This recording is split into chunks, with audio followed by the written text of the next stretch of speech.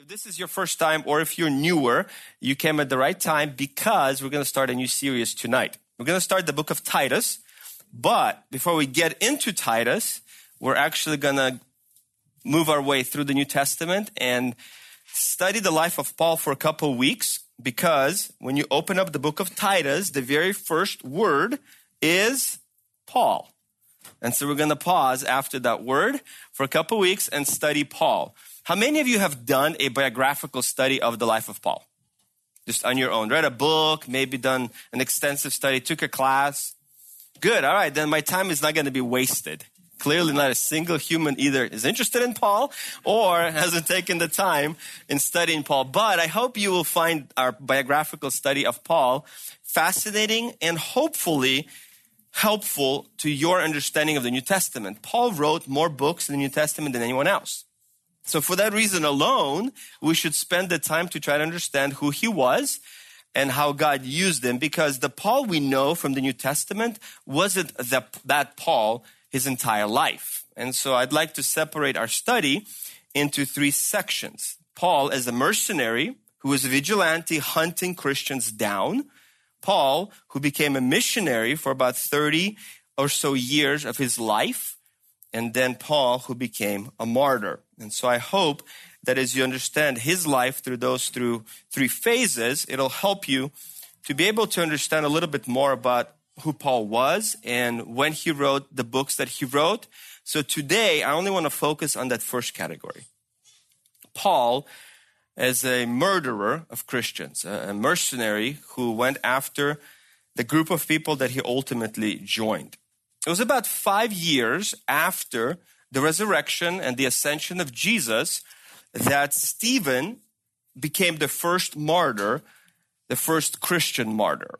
You know that story from the book of Acts. It begins in chapter 6 and then goes into the end of chapter 7. That's where the story of Stephen's martyrdom takes place. And if you just want to turn there for a minute, Acts chapter 6, and you can look at verse 8, and I'll skip around a little bit.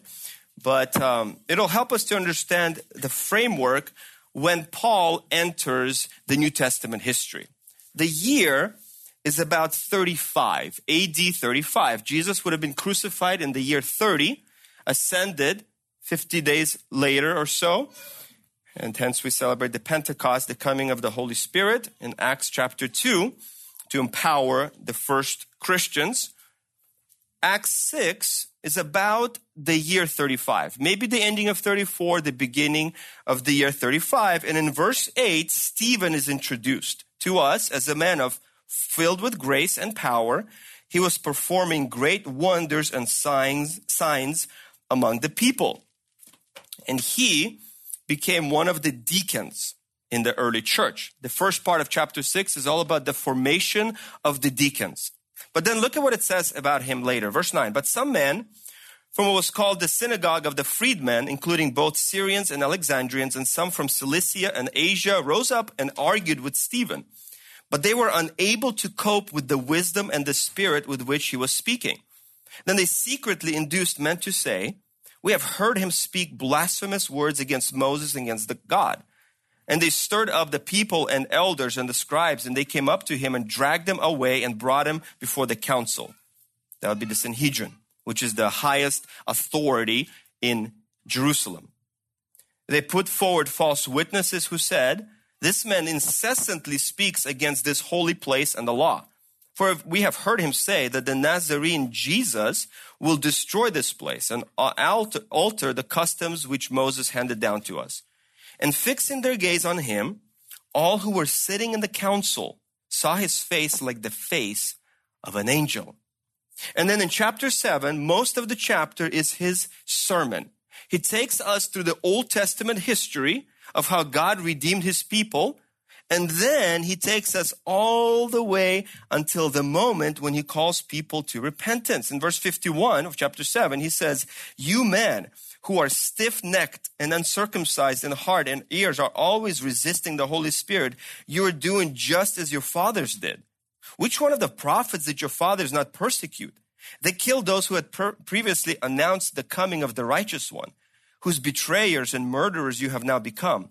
You who received the law as ordained by angels and yet did not keep it. Now when they heard this, they were cut to the quick and they began gnashing their teeth at him. But being full of the Holy Spirit, he gazed intently into heaven and saw the glory of God and Jesus standing at the right hand of God. And he said, Behold, I see the heavens opened up and the Son of Man standing at the right hand of God. But they cried out with a loud voice and covered their ears and rushed at him with one impulse. When they had driven him out of the city, they began stoning him. And the witnesses laid aside their robes at the feet of a young man named Saul. They went on stoning Stephen as he called on the Lord and said, Lord Jesus, receive my spirit. Then falling on his knees, he cried out with a loud voice, Lord, do not hold this sin against them. Having said this, he fell asleep. The reason I take us to this story is because in this story of the first Christian martyr, in all of church history, the year is 35, we have the introduction of Saul in verse 58. The very first time Saul, who would later be named Paul, or called rather Paul, that is his Roman name, Saul is his Jewish name. He's introduced for the first time. And this is what he's doing after this event. Chapter 8, verse 1. Saul was in hearty agreement with putting him to death. And on that day, a great persecution began against the church in Jerusalem. And they were all scattered throughout the regions of Judea and Samaria, except the apostles. Some devout men buried Stephen and made a loud lamentation over him. But Saul began ravaging the church, entering house after house and dragging off men and women. He would put them into prison. As Saul is introduced in church history, he's introduced as the enemy of Christians. A man who in verse 58 is watching over the clothes of the murderers of Stephen. Now, the indication here most likely is that Paul's hearty agreement with putting him to death is more than just simple affirmation, a simple agreement that yes, he should have been killed. Beyond that, we have some insight into other Greek literature that indicates that the person before whom some kind of an act of homage would have been done or something placed before his feet, he was in charge. So what I think is happening here is Paul or Saul is not simply a young man who's watching what's happening in the distance as if somebody's clothes might get stolen in the middle of this killing. Rather, he orchestrated the whole thing. By this time, Saul is actually an up-and-coming leader in the Jewish world. And so he is now entrusted to oversee the killing of Stephen. He's too important to get his hands dirty with blood and dust and everything else that would have come with that kind of a murder. And so he's just there overseeing the whole event to make sure it goes smoothly. Well, immediately, Saul wants to pursue this action further. So in verse 3, it says that he's beginning to ravage the church. He's dragging people out of their houses in order to arrest them, bring them to court, and hopefully get rid of them. This is Luke's introduction. Luke wrote this book. This is his introduction to the life of Saul, who then becomes known as Paul in chapter 13, verse 9.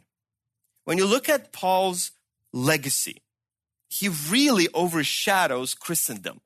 The Catholics claim him as a saint. The Reformers look to him and his writings and his theological writings as the man who clearly defines and explains justification by faith alone. He's the one who gives us so much theology in the New Testament. If you've ever read the book of Romans, that gives you an insight into the mind of Paul. How astute he was as a thinker, as one who argues well to convey a point about theology. He, as I said earlier, wrote more books than anyone else in the New Testament. And as he would commit about 30 years of his life to ministry, he traveled the Roman Empire from east to west, starting churches in the most important cities in the Roman Empire. That was his strategy. to go to the cosmopolitan cities, to the port cities, to the beach cities. That's why I like Paul, because I love the beach. He also loved the beach. He would go to every beach city he could find and start a church there. Because he knew that in those port cities, that was the crossroads for the Roman Empire. Ships would come from various parts of the empire. People would do business together. And then the gospel hopefully would go from one part of the empire to another part of the empire. His ambition, according to Romans chapter 15, is to preach the gospel where Christ had not been named yet. In other words, he wanted to introduce the gospel to the unknown areas of the Roman Empire. In Romans 15, he says, I want to go to Spain. Because from their point of view back in the first century, their understanding of the world was that Spain was the farthest point in the West. And so he says, I want to get as far as possible with the gospel in his understanding of the globe. He planted churches nearly in every single metropolis in the Roman Empire. He traveled about 10,000 miles in his 30 years as a preacher, as a church planter, as a missionary, as a pastor. In 3 decades of ministry, he didn't do this by plane, right? You get your miles when you fly, thousands of them. He didn't do this by taxi or Uber. He did this by foot or by ship. So you have to understand 10,000 miles by foot or by ship, that's a significant amount of travel that Paul did. When you begin to try to kind of encapsulate all that he wrote, those 13 letters and maybe even 14, the book of Hebrews is possibly written by him as well. And he's writing this sometimes on a ship, sometimes he's traveling. And to be able to write so much while he's on a journey, it speaks to his ability to produce significant works for the gospel. So Paul ends up being a Christian. But before that, he was a mercenary. He's born in the year AD 1. Okay, you always put AD before the number. Do you know why? You don't say 1 AD. You say 1 BC, but you say AD 1. Who knows why? Matt, you know why. Come on, help me out here.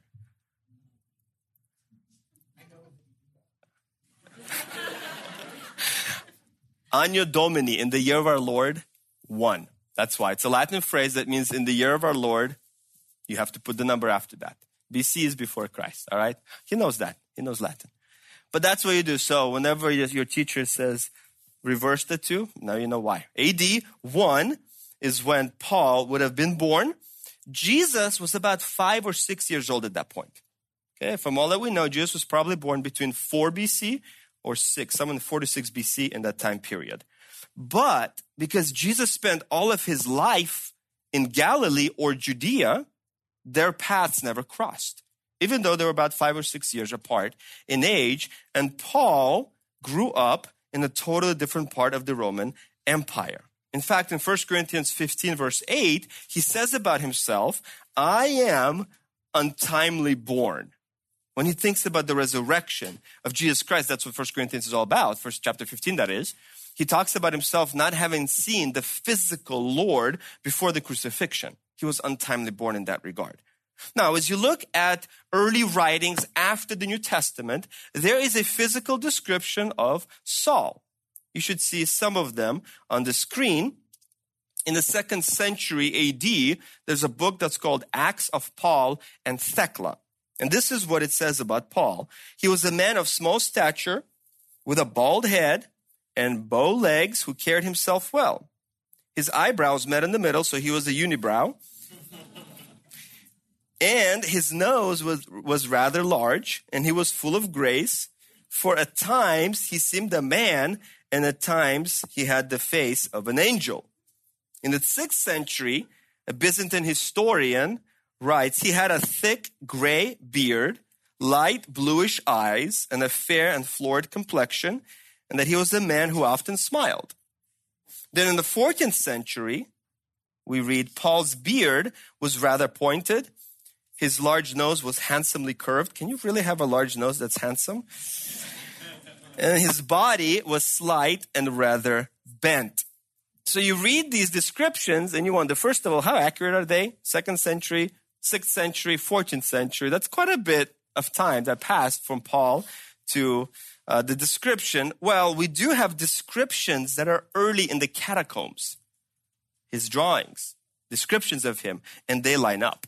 So what I think is happening is these individuals are picking up what the catacombs have, and we have access to those. You can go to Rome and get 3 catacombs you can visit today. And so there is some evidence that most likely that's a pretty close description of what Paul looked like. But you also have to understand this. For the ancients, the hooked nose, the bowed legs, the unibrow wasn't necessarily a negative. You have other important people being described similarly. I know today it's all about being tall, dark, and handsome. But guess what? You'd be a nobody. In the first century, Diego, he would be the most wanted man. Short, dark, he would be the star. He would be on the cover of the magazine. Because even the Roman emperor, check this out, Roman emperor Caesar Augustus is described similarly. In other words, being short was the mark of beauty. Yes, Diego. In 2 Corinthians 10:10, it says that his personal presence is unimpressive and his speech is contemptible. So in other words, even in the New Testament has these indications that Paul wasn't somebody that you would look as like, dang, that guy belongs on GQ. No, this is just a fella, like, look at him. There you go, there's Paul. So when you get to heaven, look for that guy, okay? And then you'll spend some time with Paul. This is a man that ultimately would upset the world, according to Acts chapter 17.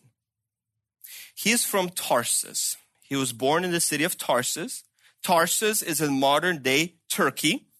And back in that era, first century, would have had a population of about 500,000 people, which was significant for that time period. Rome had 1 million people, and that was the biggest city in the world. You know that no city reached 1 million people in population until the 1800s, Paris.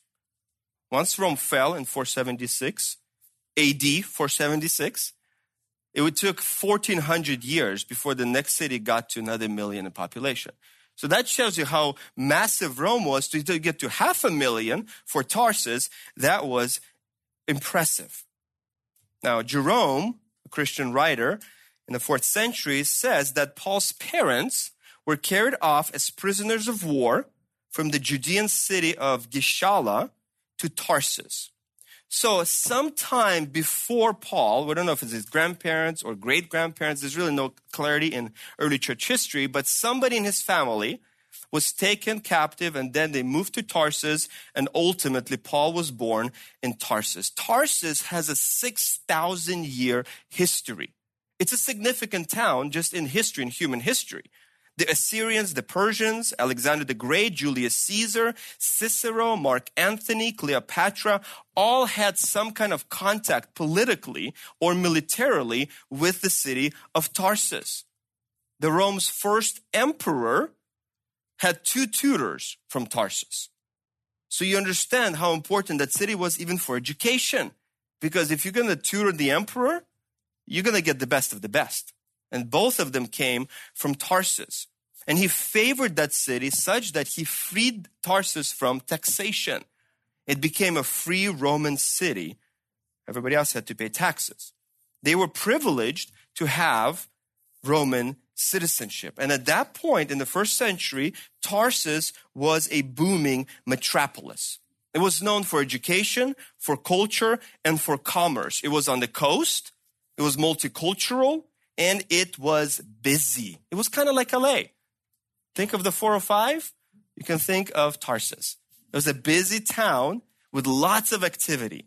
Strabo, one of the ancient geographers, says that the residents of Tarsus were busy pursuing culture, philosophy, liberal arts, and all kinds of education.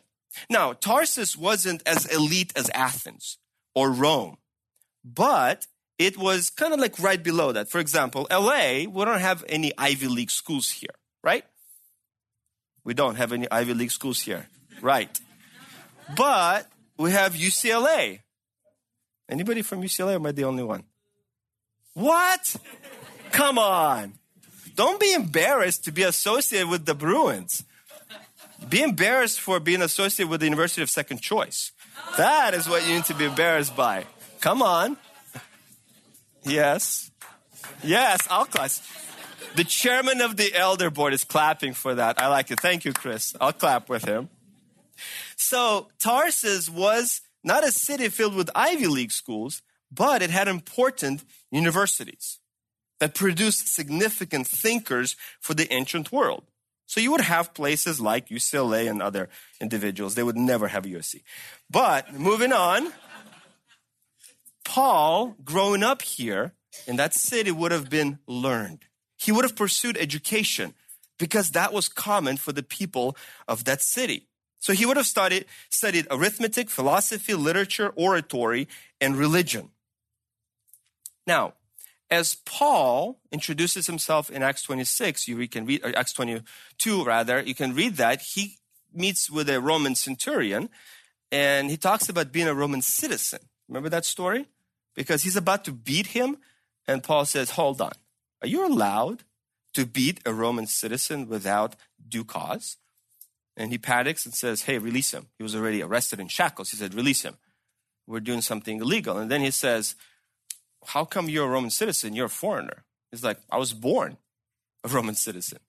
And the centurion says, well, I had to pay a lot of money to become one. There's really not a clear answer on how much money, but we do have an insight that to become a citizen of Tarsus, second-tier city, you had to pay 500 drachma, which is 500 days of wages, which is 4,000 hours of wages, which is basically 2 years worth of salary. So just compare that. Whatever it takes to make 2 years worth of salary, if you LA average salary right now is $75,000 a year, so it's about $150K if you want to make that comparison. Obviously, you can't do that one for one, but that gives you a reference point, and that's just Tarsus. In other words, it was extremely expensive to become a Roman citizen. It was a very prized item that somebody would have. People would carry actual clay tablets, like a passport, that said, I'm a Roman citizen. And if you were a Roman citizen, you had to show that tablet to prove that you're a Roman citizen. And there were 7 records all over the Roman Empire, make sure to prove that you had true citizenship in case you ever lost your little tablet. You had rights to a trial. That's why Paul appeals to Caesar at the end of the book of Acts, because he is able to do that as a Roman citizen. He also had certain rights to be exempt from imperial duties like military. So you could appeal and be exempt from military service. And there are many other trials, like you couldn't be flogged, for example, without due cause. This was Paul, born into Roman citizenship, which means one of two things. Either his family was so influential in Tarsus and so renowned and so famous and so important that the politicians of Tarsus decided to give them Roman citizenship. That's one option. Or option B is part of that moment when the politicians, Roman politicians, decided to favor Tarsus. They just granted everybody in Tarsus Roman citizenship. So it's unclear exactly from history which one it was, but Paul had Roman citizenship. And he used it to his advantage whenever he needed to, as we know a couple times in his ministry. That's Paul, a citizen, and Paul, a student. But in regards to his religious convictions, Paul says in Philippians chapter 3, verse 5, that he is circumcised the 8th day, of the nation of Israel, of the tribe of Benjamin, a Hebrew of the Hebrews, as to the law, a Pharisee. In other words, Paul grew up in a very conservative Jewish home. Everything in his life was about Judaism. He was homeschooled in that perspective because they wanted him to be a Hebrew of the Hebrews. There is a Jewish philosopher in the first century who says that there's a distinction between being a Hebrew of the Hebrews versus being like a Hellenistic Jew, who are Jewish people who became more pro-Hellenistic ideas, the Greek ideas, the secular ideas of that era. And the difference was that the Hebrew of the Hebrews spoke Hebrew at home. That was their first language. So Paul would have grown up speaking Hebrew as a first language. And at that point, by that, what that means is actually it's Aramaic. Hebrew was forgotten by that point by the Jewish people. They forgot it in exile. They started learning Aramaic, and so they brought Aramaic back with them.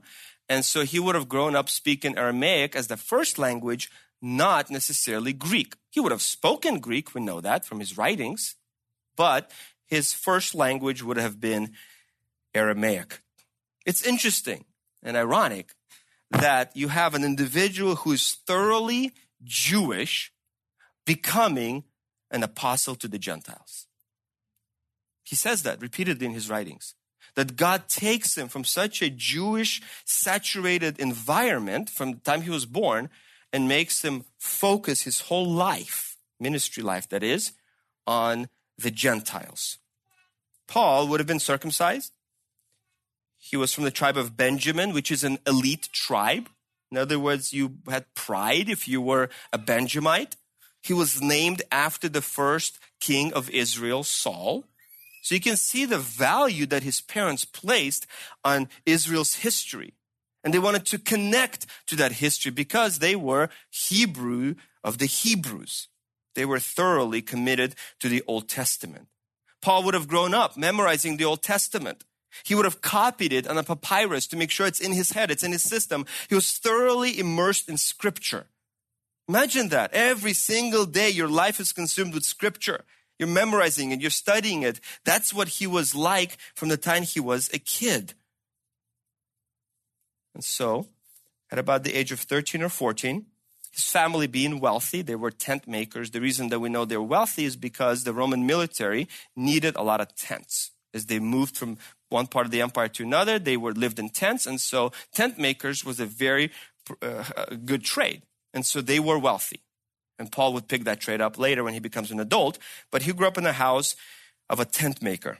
Well, they had money. So at about 13 or 14 years of age, they send him to Jerusalem. They sent him to Jerusalem because the best Jewish teacher or rabbi of his era is in Jerusalem. His name is Gamaliel. And so Paul gets into the Ivy League in Jerusalem to study with the best available tutor in his time. From various writings, we know that Gamaliel was extremely, extremely popular. And Paul would have spent the next 5 or 6 years of his life studying with him. On the map, you can kind of see, so Paul goes from Tarsus, goes down to Jerusalem. Damascus is circled because ultimately it's on his way to Damascus. Acts chapter 9 says that when Christ appears to him and he becomes converted. And we'll talk about that next week. But Gamaliel meets Paul when he's a teenager. And for the next 5 or 6 years, he spends time following Gamaliel around the city of Jerusalem, learning and repeating everything that Gamaliel says. Top left is kind of the city of Jerusalem as reconstructed from that era. And then you can see it the way it looks today.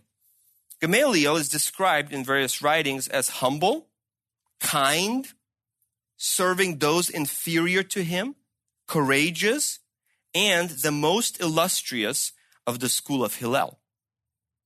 There's what's called the Mishnah, which is the oral law. It's a commentary on the Torah, the first 5 books of the Old Testament. And it describes Gamaliel in this way. When Gamaliel the elder died, the glory of the law ceased and purity and abstinence died. So you have that reverence that these ancient writings convey about this individual. And so Paul ends up studying with this respected man. This respected man actually is in our Bible. In Acts chapter 5, before the martyrdom of Stephen, the persecution has already begun against Christ's followers, specifically against the apostles. Peter and John, they've already been arrested. They've been beaten. You can see that at the beginning of chapter 5.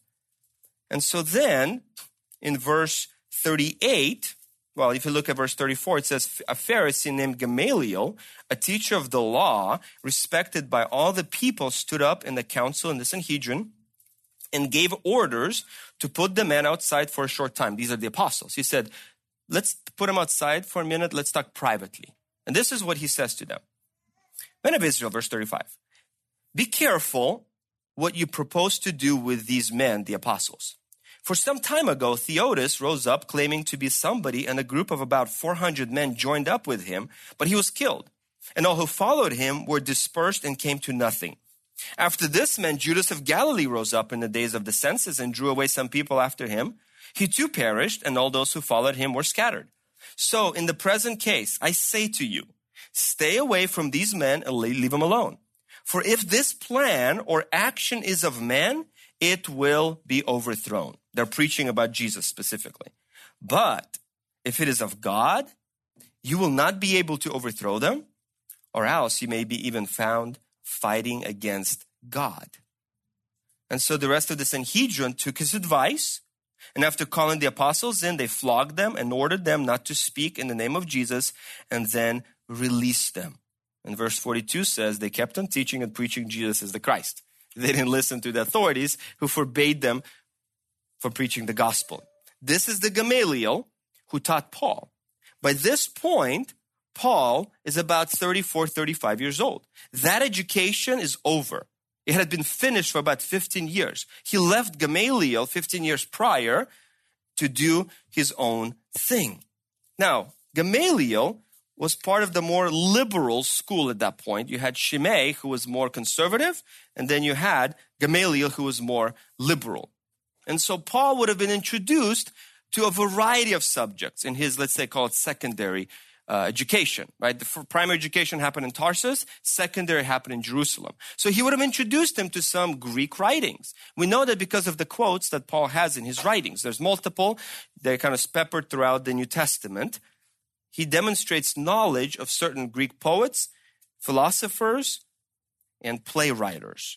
Now, some of those quotes are famous, and so there's a debate in scholarship whether he really studied that or if he just kind of knew common knowledge. It's hard to know, but at the same time, we do know that he was familiar with Greek writings around his time period and those that preceded him. And so Paul is being taught by Gamaliel. He's taught by Gamaliel specifically how to argue, how to use the law, the Old Testament law, to understand it and to teach it. The goal, the focus of the study and the goal of it is the Old Testament law and then the use of the law. He became a biblical scholar. And Paul says about himself that he was a master of this. He was a master of it all. You see, Paul, in Galatians chapter 1, you can take a look at that real quick. Galatians chapter 1, Galatians is the first book that Paul wrote.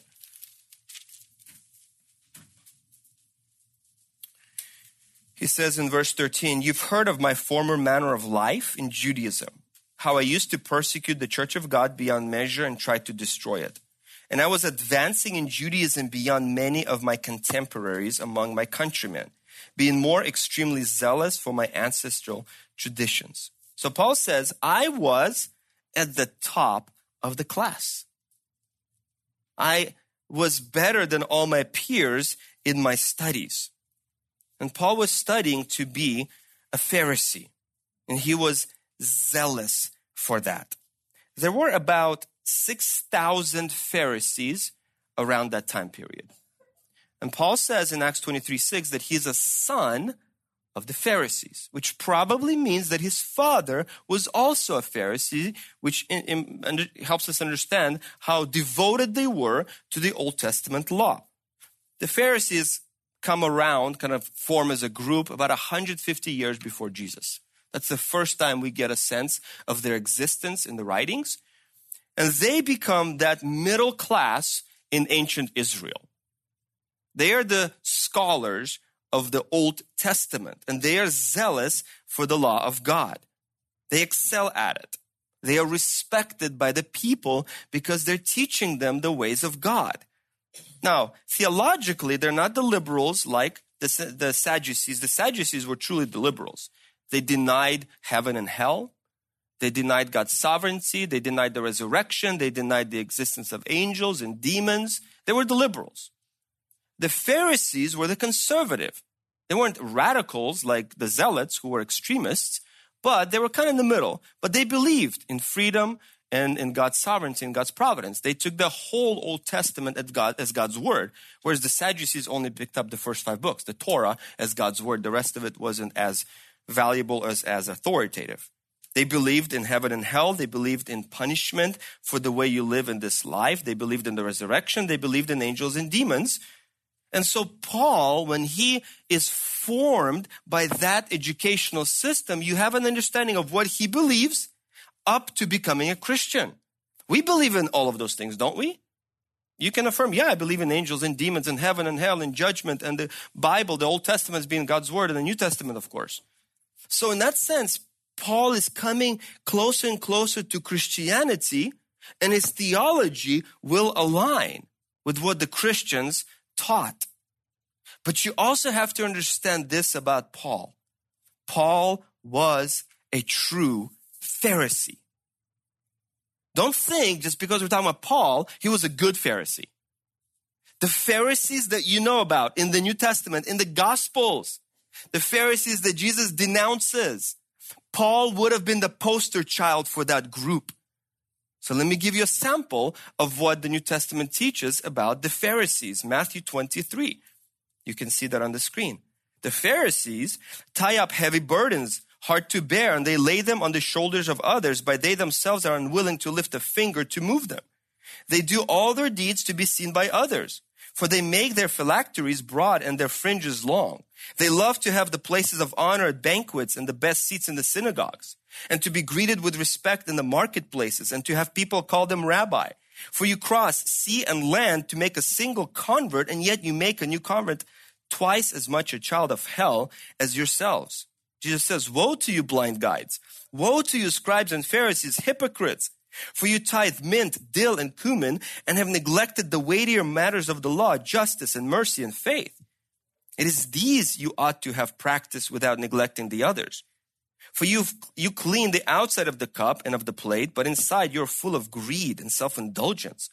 You blind Pharisee, first clean the inside of the cup, so that the outside may also become clean. For you are like whitewashed tombs, which on the outside look beautiful, but inside they are full of the bones of the dead and of all kinds of filth. So you also on the outside look righteous to others, but instead you're full of hypocrisy and lawlessness. You snakes, you brood of vipers, how can you escape being sentenced to hell? Therefore, I send you prophets, sages, and scribes, some of whom you will kill and crucify, some you will flog in your synagogues and pursue from town to town. This all applies to Saul. You have to remember that. Jesus is describing a 30-year-old Saul, because he would have been that old at that point when this is written, when this is said by Jesus rather. Acts 26:5, Paul says he was part of the strictest sect of our religion and thoroughly lived as a Pharisee. So the proof of that is in Acts chapter 8, when he's entering house after house, ravaging the church, trying to destroy it. Because intellectually, he's advancing beyond his peers in his knowledge of Scripture. And he knows that he's supposed to be zealous for the law of God. But practically, he knows the application of that knowledge is to get rid of anybody who somehow contradicts the Old Testament. This is Saul. By the time he finishes his education, he speaks 4 languages: Greek, Latin, Hebrew, and Aramaic. He was a debater. He's part preacher, part lawyer. And he's 20 years old. But to start as a leader in Judaism, you have to be 30. And so he goes back to Tarsus, back to his hometown, joins his father's profession, and becomes a tent maker for the next decade of his life, awaiting his 30th birthday in order to become what he's always trained to be, a Pharisee of the Pharisees. And he says this in Acts chapter 26, that he was completely committed to this, the strictest observer of the Pharisaic religion? Well, as he turns 30 years old, we meet him in Acts chapter 8. And remember what Gamaliel said about the Christians. Leave him alone, right? Leave him alone. Because if it's just human, it's going to fall apart. But if it's from God, you're going to fight God. Paul did not listen to his mentor.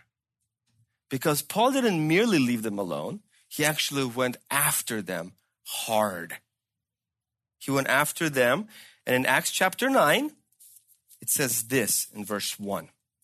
Saul, still breathing threats and murder against the disciples of the Lord, went to the high priest and asked for letters from him to the synagogues of Damascus, so that if he found any belonging to the way, both men and women, he may bring them bound to Jerusalem. And he was traveling, and he began to approach Damascus, and the subsequent stories that his conversion takes place. But you can see that the chapter begins with Saul breathing threats. The actual literal translation here would be he was breathing in threats, as if to say you breathe in to survive, right? To live, right? You breathe in air to live. It's as if his whole existence depended on pursuing Christians. That's the imagery that Luke is trying to create for us. This terminology is used of a racehorse that is snorting and just can't wait to run. That's Paul. Can't wait to go after Christians and to destroy them. And so he says in Acts chapter 22, I persecuted this way to the death. The way was the name for the Christians in that time period. Binding and putting both men and women into prisons, as also the high priest and all the council of the elders can testify. I received letters from them and started out for Damascus to bring even those who were there to Jerusalem as prisoners to be punished. In Acts 26, he talks about something similar. In other words, Paul multiple times in the book of Acts confirms that he was in pursuit of Christians even outside the city of Jerusalem. Between Jerusalem and Damascus, it's about 135 miles, which would have been about a 6-day journey by foot. And so Paul makes that journey with the authority from the highest body of authority in Jerusalem, the Sanhedrin. The high priest gives him the authority to pursue Christians in other towns. And so he becomes a mercenary for the Sanhedrin to find Christians, arrest Christians, bring them back to Jerusalem, and ultimately kill them. This is how effective he was. He was trusted with that much authority and with that specific mission. In 1 Timothy chapter 1, that book is written about 30 years after his conversion. This is what he says about that time period when he reflects on it. I thank Christ Jesus our Lord, who has strengthened me because he considered me faithful, putting me into service even though I was formerly a blasphemer and a persecutor and a violent aggressor. Christ Jesus came into the world to save sinners, among whom I am chief. 1 Corinthians 15, he wrote about 20 years after his conversion, and this is what he says. I'm the least of the apostles and not fit to be called an apostle because I persecuted the church of God. He writes the book of Philippians about 25 years after his conversion. And it says, regarding zeal, I was a persecutor of the church. In multiple books, Paul reflects on that time period, however short it was, and is ashamed of it. And says, I'm not qualified to serve Christ because of the way I treated his followers. And you can imagine the psychological trauma that would have on you for the rest of your life, right? If you were initially a KGB agent, pursuing Christians, house to house, arresting, torturing, and killing, or you're in China, or you're in Africa, or you're in the Middle East, and your intent is to find Christians and decapitate them, or to torture them, or to burn them alive, or do whatever that is done to Christians. 200,000 Christians are killed every single year in the world. as martyrs. If you're doing that and all of a sudden you radically get saved, can you imagine what you would be thinking about that time period of your life? And now you're on the other end. That's why Paul multiple times has these autobiographical statements, and he just can't believe the fact that he has been selected by God to be an apostle who wrote more of the New Testament than anyone else. But you can kind of see how God prepared him by giving him such amazing education in Tarsus and then in Jerusalem. And yeah, second education was Ivy League level. And so he learned how to think, how to use scripture to debate and to ultimately advance the gospel and to prove that Jesus is the Messiah. But before all that happened, he says in Philippians 3, he was zealous to persecute the church. In the first century, that idea of being zealous for God, for the Old Testament, had to do with Phineas. Back in Numbers 25, you have Phineas, who sees an Israelite, his name is Zimri, commit infidelity with a Midianite woman. Her name is Cosby. Not Bill Cosby, with a Z. And he takes a spear and spears them. Remember that story? Some of you do. Numbers 25, look it up. That story became this standard of zeal for God and his law. If you truly love Yahweh, you should be willing to kill for Yahweh. That was the rationale in the first century. Paul is trying to do exactly that. He says, I know of Phineas. I've got his poster hanging in my house. I want to be like him. So he begins to pursue Christians because in his understanding, loyalty to God is loyalty to the Old Testament. And anybody who says you should worship Jesus Christ is an idolater, right? You only worship Yahweh.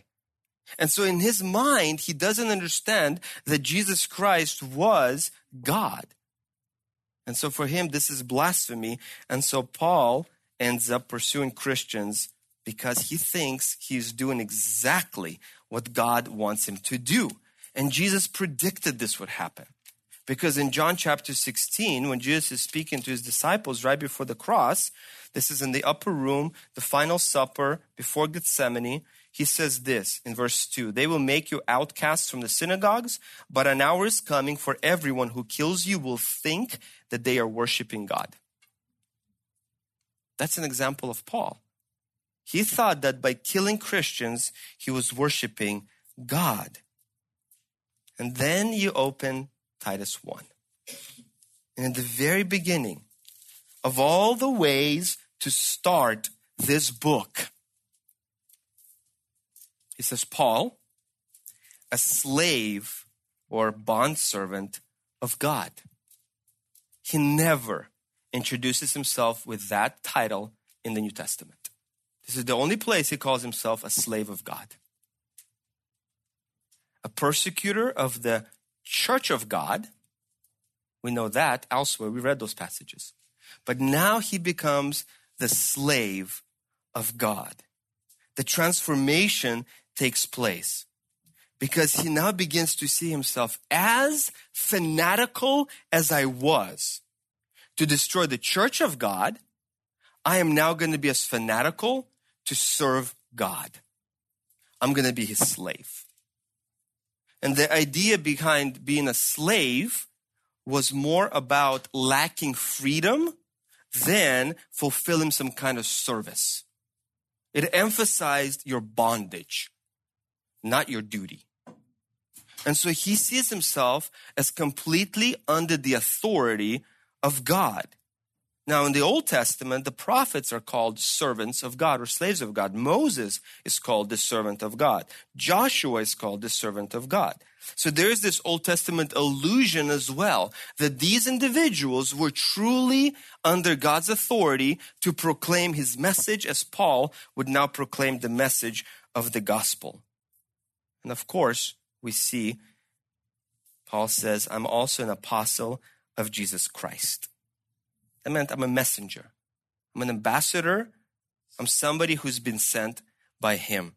So Paul now begins to align himself when he writes Titus about 30 years after his conversion, he says, I'm no longer a persecutor of the church of God. I'm now a slave of God. And that change was radical. And it was supernatural, because to go from what we just described to now becoming a man who wrote 13 epistles, who would ultimately be martyred for Christ. And if you read 2 Corinthians chapters 4 and 6 and chapter 7 and chapter 11, you will see verse after verse after verse after verse how many times he was persecuted for the gospel. That's a radical change. And that only happens when somebody truly meets Christ. He met him supernaturally on the road to Damascus. We'll talk about that next time. But that completely changed his life. And that's exactly what happens to every single person who meets Christ. Because the gospel either completely changes you or it's a fraud. There's no such thing as a little fanatical for God. A small slave of God, but not fully. I'm not fully giving up my freedom. No, you are either a servant of Christ, a slave of God, and a messenger for God, or you're not. That's what Paul is trying to say here. And so when he writes Titus, he's trying to say, this is my identity. This is how I define myself. This is how I view myself. He doesn't say, Paul, I've authored 10 books by the time I wrote Titus. I've started 20 churches. I've traveled 8,000 miles. I've preached the gospel to Nero, which he had by that point. Or to the Praetorian Guard, the secret police of Nero. Philippians 1 says that. He doesn't talk about his Christian accomplishments. He says, when I think of my life as a Christian, I'm a slave of God. And I think if there's anything to take away from this little history lesson, is to say, how do you view yourself? Because if you're a true Christian, that's how you view yourself. You have no freedom. You're a slave of God. I'm a slave of God. And that focuses on our relationship, on the lack of freedom to do whatever else we want to do that is contrary to God's expectations. So as we get into discussion groups, at the very least, contemplate that idea. What is preventing you from living like a slave of God? What in your life? Be as transparent as you want to be. At the same time, be prudent in your disclosures. But let's have an honest conversation, because if we're going to take Titus for the next multiple weeks and months to understand what it means to live a life that is pleasing to God, the key verse, I would say, in this book is in chapter 2. The grace of God has appeared, verse 11, bringing salvation to all men. That's the conversion I just talked about. And then this happens, verse 12, instructing us to deny ungodliness and worldly desires and to live sensibly, righteously, and godly in the present age, looking for the blessed hope and the appearing of the glory of our great God and Savior, Jesus Christ, who gave himself for us to redeem us from every lawless deed and to purify for himself a people for his own possession, zealous for good deeds. Does that not summarize the life of Paul? Zealous for good deeds, purified, his own possession, he's a slave of God, and there's a separation from the world. And it all begins with simply acknowledging that you're a sinner who needs to be forgiven of his or her sin, and you appeal to Christ for that forgiveness, who alone can offer it. And he does forgive you. And then you are set on this path of serving God and being a slave of God. Let me pray for us as we get into discussion groups for the next 15 minutes. Lord God, thank you for Paul. Thank you for showing us in Scripture of his radical transformation. And I know that all of us who have been saved by the blood of Jesus Christ because we've believed in him as Savior, we've confessed our sins, and we now confess him as Lord and Savior, we've also undergone a radical transformation in our lives. And now I ask that as we talk about these truths, that they would change us, that they would really make an impact on our lives and on our thinking and on our decisions, that we would live lives that clearly demonstrate that we belong to you. We pray this to your wonderful name. Amen.